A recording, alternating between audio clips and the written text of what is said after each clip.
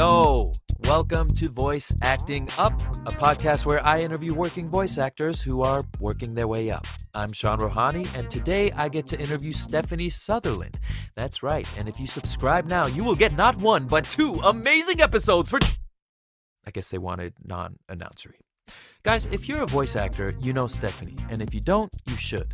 She's an unbelievably talented voice actor, 1/3 of the amazing Voice Actors Network team, and she and her husband foster kittens.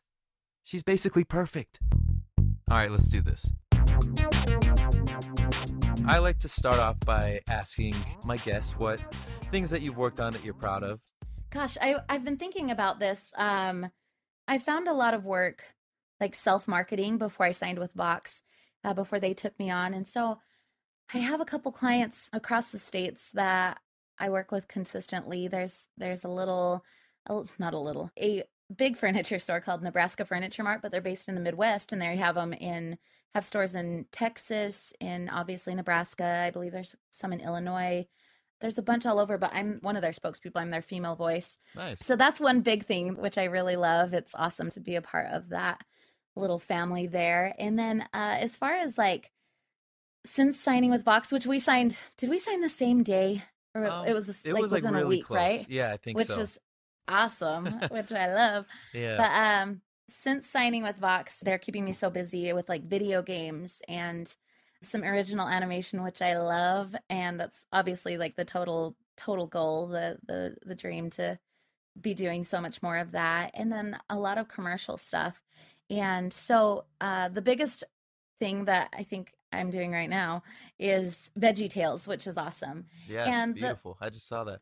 Yeah, it's so fun. And I watched it when I was a kid, growing up in Utah, Christian family. It came out when I was like this preteen. I was too cool for school, but I had this little brother who my mom got the VHS tapes for. And I was like, yeah, I'm just going to watch it. It's not cool, whatever. Like, but secretly I like loved it. Oh yeah. And so I had heard that VeggieTales did a season with DreamWorks on Netflix. That was only one season. And then someone reached out to me on LinkedIn, of all places, and they were like, hey, would you like to audition for this reboot of a Christian animated series? And I was like, Wow. Sure. And I'm thinking like, okay, it's a reboot, like Christian animated series. I don't know what this could be. And I got to the audition and it was like, here are the sides. It's for Madame Blueberry and all of these other VeggieTales characters, well-known characters, Laura and Petunia. And I was like, VeggieTales, what? This is crazy. And I loved VeggieTales. So I had one in-person audition, and then they had me back for a callback. And I booked the roles of Madame Blueberry. She's a French opera singing blueberry. Yeah, she's fun. She's really fun. And then the episode that dropped at the beginning of April was the first episode where Cauliflower, she's the head of Cauliflower, where she makes her first appearance. And she is like, oh, I love her so dearly. She's so opposite from Madame Blueberry, which has been really fun to play these total opposite characters, because Madame Blueberry is very like, oh my goodness, and all this and that, and Callie's just this like dopey tomboy, nerdy, like weird little girl, and she's just always like, hey guys, what's going on? And just like, so it's just so fun. She has my heart through and That's through. Awesome. Yeah, I saw on the clip that you'd posted, it wasn't an audio clip of her, but I saw her in the background and just her character design. I'm like, this is perfect for Stephanie. She's so fun. She's seriously so fun. And it's awesome too, because she wasn't written to be a singing character, but they know that with my background being in musical theater, that I have the singing chops. And so they gave me plenty of opportunities to sing as Callie, which has been really fun. So I'm excited for more stuff to come out. It's on this streaming platform, Yippee, which is a children and family streaming platform. And there's some other really great shows on there too. I know Madeline. Is it Madeline or Madeline? Gosh, it's been so long. I never know. I just kind of mumble whenever I say it. Yeah, right. Yeah. And now this is like being recorded, and I'm like, oh, I should know this. No, I think it's Madeline. It's just been so long since I watched it, but now that I know it's on Yippee, and now that I have access to it, I gotta watch all these. But that's on there. There's some really awesome, fun shows on Yippee, and so yeah, so it's really exciting. And a new episode of VeggieTales drops every month, the first of every month, and yeah, so that's my big thing right now. And then of course like getting the audition and whatnot through LinkedIn. I was able to put it through Vox, which has been Nice. wonderful. Yeah, Michaela, she is just amazing and she's just keeping me super busy with video games and stuff too. And I have a couple that I am working on right now that I'm still, not able to talk about, but I'm very excited for those ones to come out and then I can Awesome. share more. Cool, cool. I know that's that's always the challenge with Right? dubbing. It's a little bit easier because like it's gonna come out in a month or whatever. Right. You don't have to wait. But animation especially, it's like, what am I promoting? Oh, that. Okay, yeah, that's right. That I worked on a year ago. Right. Yes, everybody watch it. Right. Yeah, It's so but it's the true. best. It is. So for VeggieTales, you said that the producers had contacted you on LinkedIn, and then you brought Vox on along with it. Yep, exactly. Yeah, it was really interesting because I had done, like I said, I do have done a lot of self-marketing. But gosh, where was it? Oh, it was at VO Atlanta. I had taken a LinkedIn, little course. And so I took that LinkedIn course and I was like, okay, I'll just get a LinkedIn page up and running. Um, I don't use it, or I didn't use it very often just because I was like, I don't know if like this is the social platform that I want to drive my career with, if that makes Right. sense. But yeah, I had my page up and running and I had, links to my demos and my website and yeah, just like my basic information, email, stuff like that. And that's how they found me. I made sure to obviously put on their voice actor in my name so that way it catches the eye. But yeah, they reached out on LinkedIn and then it just fell into place, which is crazy when things like that happen. But I'm so Yeah, that's grateful. awesome.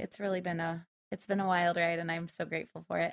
And it's cool too now that we're recording from home with everything being shut down with the quarantine. Since Aaron's not working, he's an audio engineer at Warner Brothers. He's an ADR mixer Okay. there.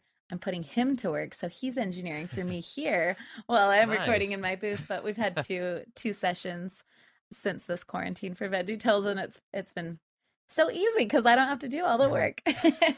That's really cool. Yeah, it's nice when you can employ your loved ones. Like I Right? have no shame in expressing the logo for my podcast. My wife's a graphic designer and she did it and I'm in love with Miracle, it. you said. Yeah, so Oh, I can't wait to see it. yeah, I'm very happy about it. Yeah, But that's that's cool. great. Yeah, so normally, I mean, you've beat me to the punch. There's some other stuff I would try to ask now, but since you mentioned marketing and like even your email signature, I'm in love with. Like it's such a simple but nice touch Thank that just you. makes me happy to look at and is very well branded. So, Oh, thank you. of course. So, yeah, I'm wondering what do you do for marketing that's like kind of an esoteric, and I'm gonna pretend I use that word all the time. This is It's probably a the first time I've ever used it. amazing word to use. Thank you.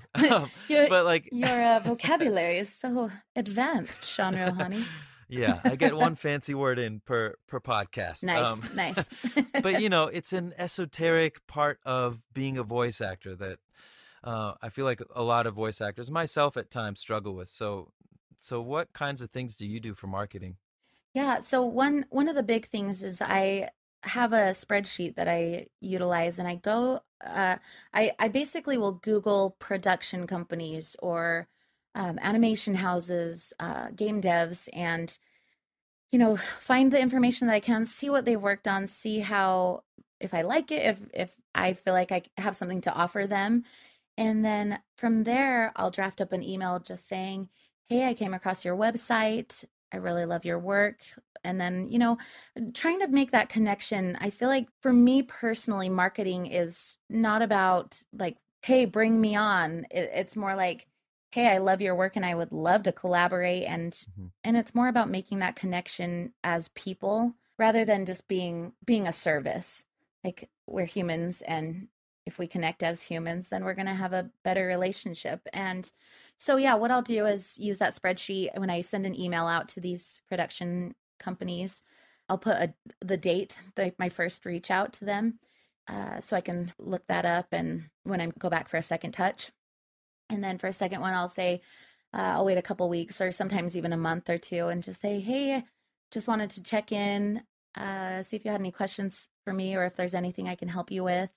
And find another way to connect people to people, person to person. Right. And, I just keep tracking that spreadsheet. And so sometimes I'll reach out to people a handful of times, and a couple months later, I'll get an email saying, "Hey, we have a job for you." And Nice. um, yeah, it's really it's kind of a cool way of getting work. So yeah, that's email marketing has been my way. Trying to figure out the social media marketing. I feel like I'm one of those introverted extroverts. So I feel like I have a struggle like putting myself out there, like, look what Oh yeah. I'm doing. Here's a boothie, you Mhm. know? Yeah, so I'm just trying to figure out that whole world of things. I don't even know how to use Twitter. Once I tweeted about like my Costco adventures on a Friday night. It was great. But I just don't use Twitter very much. So I'm still trying to navigate that whole realm. But email marketing has been a great, great resource for me Nice. for sure. Yeah. So And I yeah. think it's not so important what platform you're using. I feel like it's more important, like you said, to make sure that your message isn't please let me work for you. I would love to work for you. Right. It's the difference between like desperation and oh, this is a professional that, works. Right. Because you never want to give that feeling of desperation, even if you do feel it at times, which Yeah. I think we're all probably feeling it a little bit right now with it being the quarantine, Yeah. regardless of if we're freelancers or not. I think it's just when anxiety hits. But like you just Right. I don't know, we all have needs, but there's room for everybody. So yeah. Yeah, it's like you said, especially these days, it's not hard to feel a little bit more desperate because everything's changing. And even Right. now, there's a worry for some people that, okay, well, even once things get better, maybe studios are going to be so used to this that everything will be from home now. Right. Yeah, we don't know how this is going to affect things in the long term. Yeah. So yeah, I think just that little shift in attitude helps people better understand that you're a pro that is looking to help them, and also like helps subconsciously, psychologically, you tell yourself that, you know what I mean? Right. Yeah. And it's interesting how that makes a difference, obviously for ourselves, but how the energy that we put out, this might sound so Hmm. woo-woo, but like if we're self-assured that like we're like we've got this and we're here to help people and we have something to offer and having that more collaborative idea instead of that desperation, like people really sense that. And I think that energy Yeah, that we put out is better received if it comes from a place of that grounded like abundance, feeling of hmm, abundance, which definitely. yeah, it's like it's one of those thoughts I try to remind myself because of course like I think being in a freelance industry where it's job to job and you may feel you work one session and you're like, I'm never going to work again. Hmm. Like, I think Right. it's easy for our minds to start going down that path, but to remember, like, if a job is meant for me, it's meant for me. If it's meant for someone else, it's meant for them. And that's wonderful. Like, there's enough to go around for everyone. So there's no need to be desperate, you know? Definitely, definitely. This might terrify anybody listening, but for me, it's kind of oddly comforting when you're submitting an audition to know that so many people are auditioning for that same thing. It's just, all right, I'm going to give that best version of myself. Like, that's a lot less nerve-wracking for me than like going to a workout where it's five people reading the same copy Oh, and yeah. like not being picked out of the five. It's like, oh my gosh. But somehow when it's 1,000 people, it's like, oh, okay, Right. give whatever is authentically me, and if they like it, they like it. Right. I don't know if you were there or not, but the Voice Actors Network clinic we had with Sam Riegel, I guess it was I think it was the end of 2018. But we had Sam Riegel and he's just phenomenal and a wealth of knowledge and just such incredible energy. But one thing that he said that I'll never forget is that he said, "You already don't have the job, Right. so why stress so much over it, over the Hmm. audition? Just bring your best self to it." And I think that ties in perfectly. Like, if it's meant for you and, you've brought your best self, you've brought what you do, and from that place of abundance, instead of like, what do they want? What do they want? I got to Right. do exactly what they want. If it's meant for you, then it'll be yours. Yeah, and like you said, not thinking about what do they want, because the more you think in those terms, the less you're actually embodying the character, Right. because everything becomes an external concern. Right. It's like I had this self tape. It was for a rare on camera thing, but the director pointed out if you focus too much on the stage directions and not on what feels right, then you end up just pantomiming the stage directions, and Oh, it becomes, yeah. yeah, it becomes like the camera and the microphone can hear and see the truth, and it doesn't feel truthful when you do that. So Oh, I like that. I like that that thought of the camera and the microphone can see the truth. yeah. I won't pretend that that was mine. I mean, you know what? I will. You Own can, it, Sean. make Own it. yeah. So Next philosophical. thing, I try. I try. I know I use esoteric, and now I this. I'm on a know. roll. Look at you. Yeah, you um, are. Good job. Thank you. Thank you. So, I Ah, could, and we will get back to obviously all of these fun voiceover tidbits, but I like to get a little bit inside the actor's studio-y. Rest in yeah, peace. sure. But yeah, I know. so Oh, you mentioned you're from Utah. Were you born in Utah? Is that where you grew up? I Hmm. was. Yep. So I was raised in Utah, central Utah. It's a little farm town called Spanish Fork. Cool. Fun little name.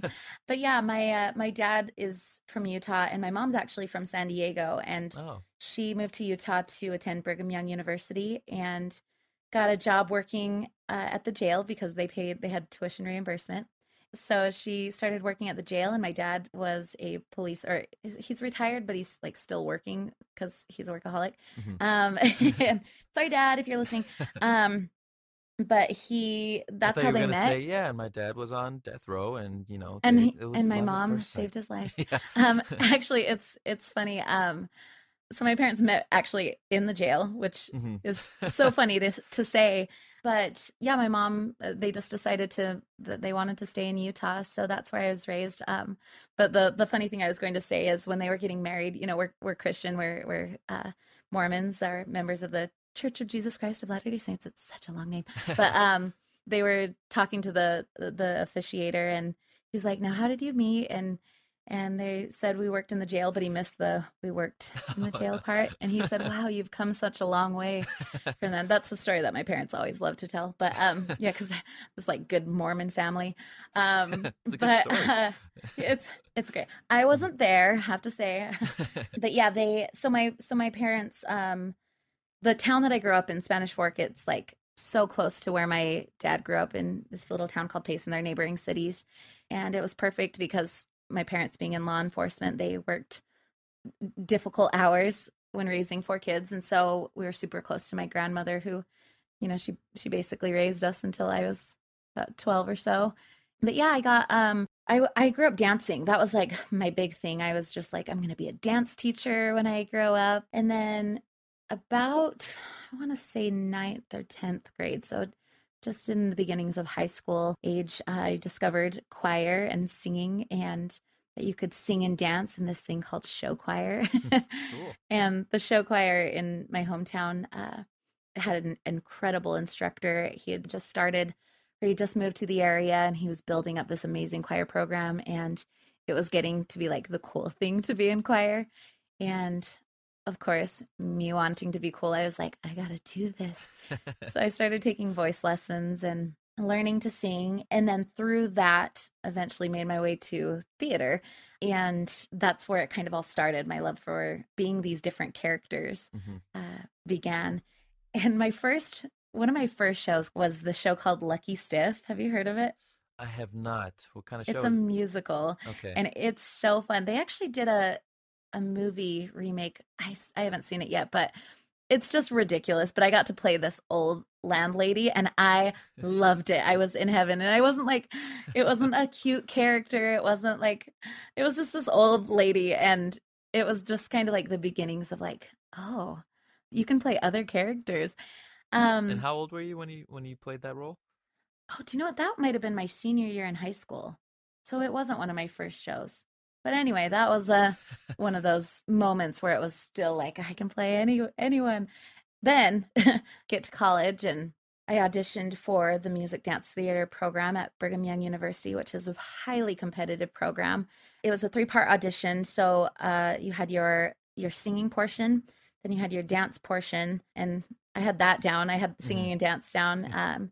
And then the acting portion, I felt like I was still a baby, but like I was super strong in singing and dance. And yeah, I got in. I was so grateful to get in. And it was really an incredible program. However, they really focused on creating, like helping the ingenues and leading ladies. And I wasn't that. I'm a character actor through and through. And so I kind of was like, I don't have my place. Like, what, like, who am I? Even though there are plenty of roles for my type, Mm. but I just didn't know just because of the environment and what they were really breeding in that program. But I did get to play Tracy Turnblad in Hairspray, which was incredible. There's a really amazing theater in Orem, Utah called the Hale Center Theater. And it was a really incredible role to play. And I loved it. But I remember going to one of my acting teachers and saying, like, am I only going to be Tracy? Like, is there any room for me to play any other character? And he was like, you're Tracy. That's what you do. You just have to accept it. And I was like, wow. Like on one hand, I'm like, yeah, I get it. Like, know your type. But on the other hand, I was like, I don't want to be pigeonholed. Especially that early. Yeah. Right, exactly. And so I was getting a little bit burnt out with like not having my nights and weekends and yeah, just feeling a lot of that burnout from the stage. And I was like, how can I still perform? I love this. I had learned how to really act well. And senior year, I believe it was my final semester, I saw that there was an elective for a voiceover class. So I was like, I'll take it. Sure. I've been told I have a funny voice. Of course. Right. That's how it always starts, right? Mm-hmm. But it really opened my eyes to the world of voiceover. And I always had known it was a job, but I didn't really know how to get in or like the ins and outs of it. Aaron and I were trying to figure out, like, did we want to stay in Utah? There wasn't a lot of opportunity for voiceover in Utah. Maybe we could do the New York thing. And it didn't feel right. It didn't like settle in my soul that it was the right thing to do. And Aaron being a sound engineer, he could go to New York, LA, or stay in Utah because there's a lot of work there for him. But his brother moved out here, 3 years before we did. He's an animation picture editor, and we saw him having success, and we were like, awesome, we'll go to LA too. And, wearing these rose-colored glasses, like, Nolan made it quick, we'll make it quick too. And I think a little bit of having that San Diegan blood. Oh, right. Yeah, I know. I didn't know that about you. Yeah. I've always felt called to California, and my grandfather's still in San Diego, and my aunts and cousins are all here. And nice. It's one of the best cities in the world, by the way. Gosh, isn't it? Mm-hmm. I wish it were closer. I know. But if it were closer, it would be just as crazy as LA. So It's a good thing that it's not as close. But we just felt like this would be a great place for us to both flourish in our careers, and it's proven to be. Beautiful. Well, I'm glad you came out here because then I got to meet you. Oh, thanks, John. So I'm glad I got to meet you. Well, it's very kind of you. I was wondering because your eyes got opened by the professional world of voiceover, and by the way, that you knew like that it was obviously a career path by then makes you 1,000 times more mature than me because when I was a kid, well into probably almost preteens, if I saw Looney Tunes cartoons, I would keep my eyes away during the credits because I didn't want to see that all these characters that I wanted to believe were real, like Bugs Bunny, Daffy Duck, were all just one guy's voice. Yeah. That's amazing. You wanted that illusion. Exactly, as long as you could have it.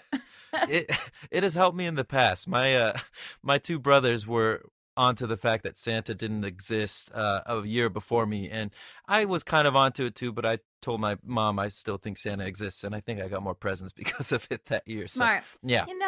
That's smart. Something about wanting to believe, right? Exactly. If there's anything to take away great. from this podcast, believe in Santa. Believe in Santa, indeed. And also that there's not a guy doing these voices. It's just these characters. Exactly. Yeah. But so you had decided to pursue voiceover, but you could have theoretically done that along with the musical theater stuff as well. So I'm surprised there was no, inclination to do that and consider New York. At that point, you were like, no, it's just voiceover.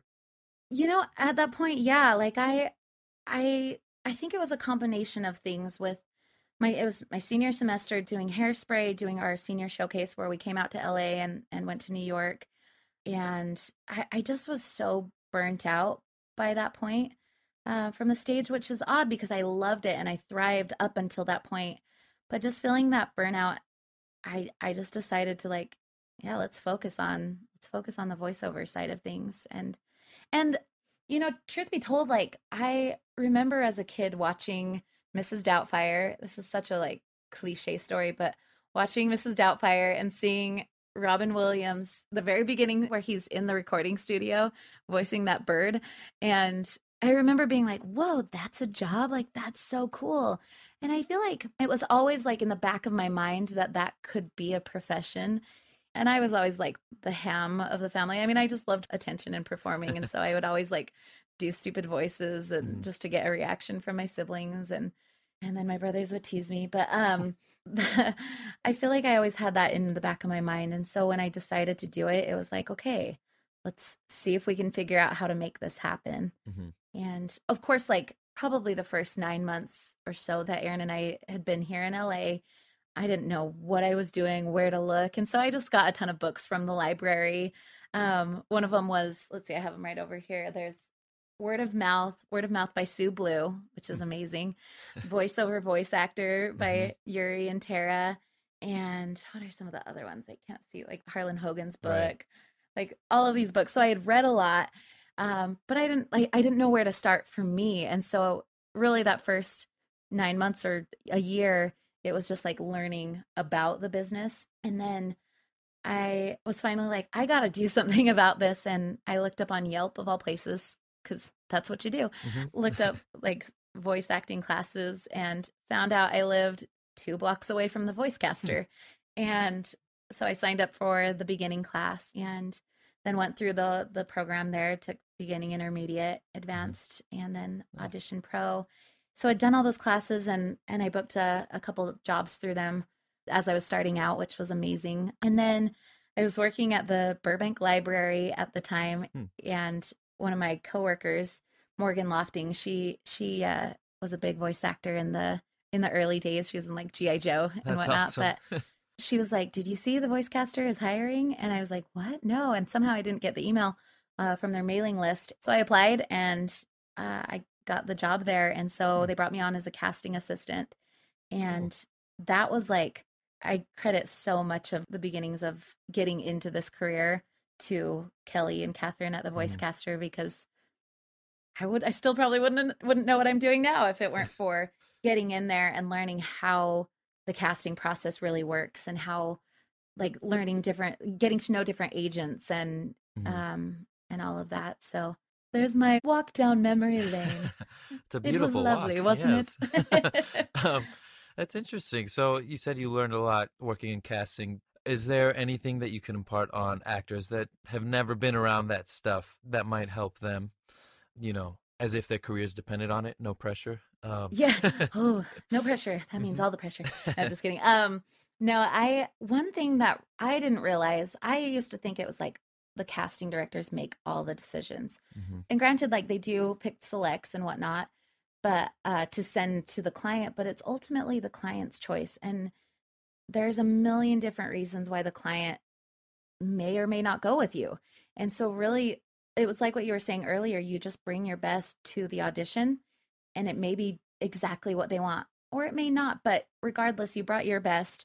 That'll reflect well on you, at least to the casting director, and maybe even to the client. They'll be like, "Ooh, remember that person? Let's see if we can bring this person in." Right. So yeah, it's just remembering that the only control that we have is to do what we do and do it well and own it, Totally. So I think that's one big thing that was such an eye opener working there. Yeah, exactly. Like you said, own it. I mean, even I try for auditions. Sometimes you'll hear people say like, "Oh, it's got to be the first few lines or whatever where you really catch them."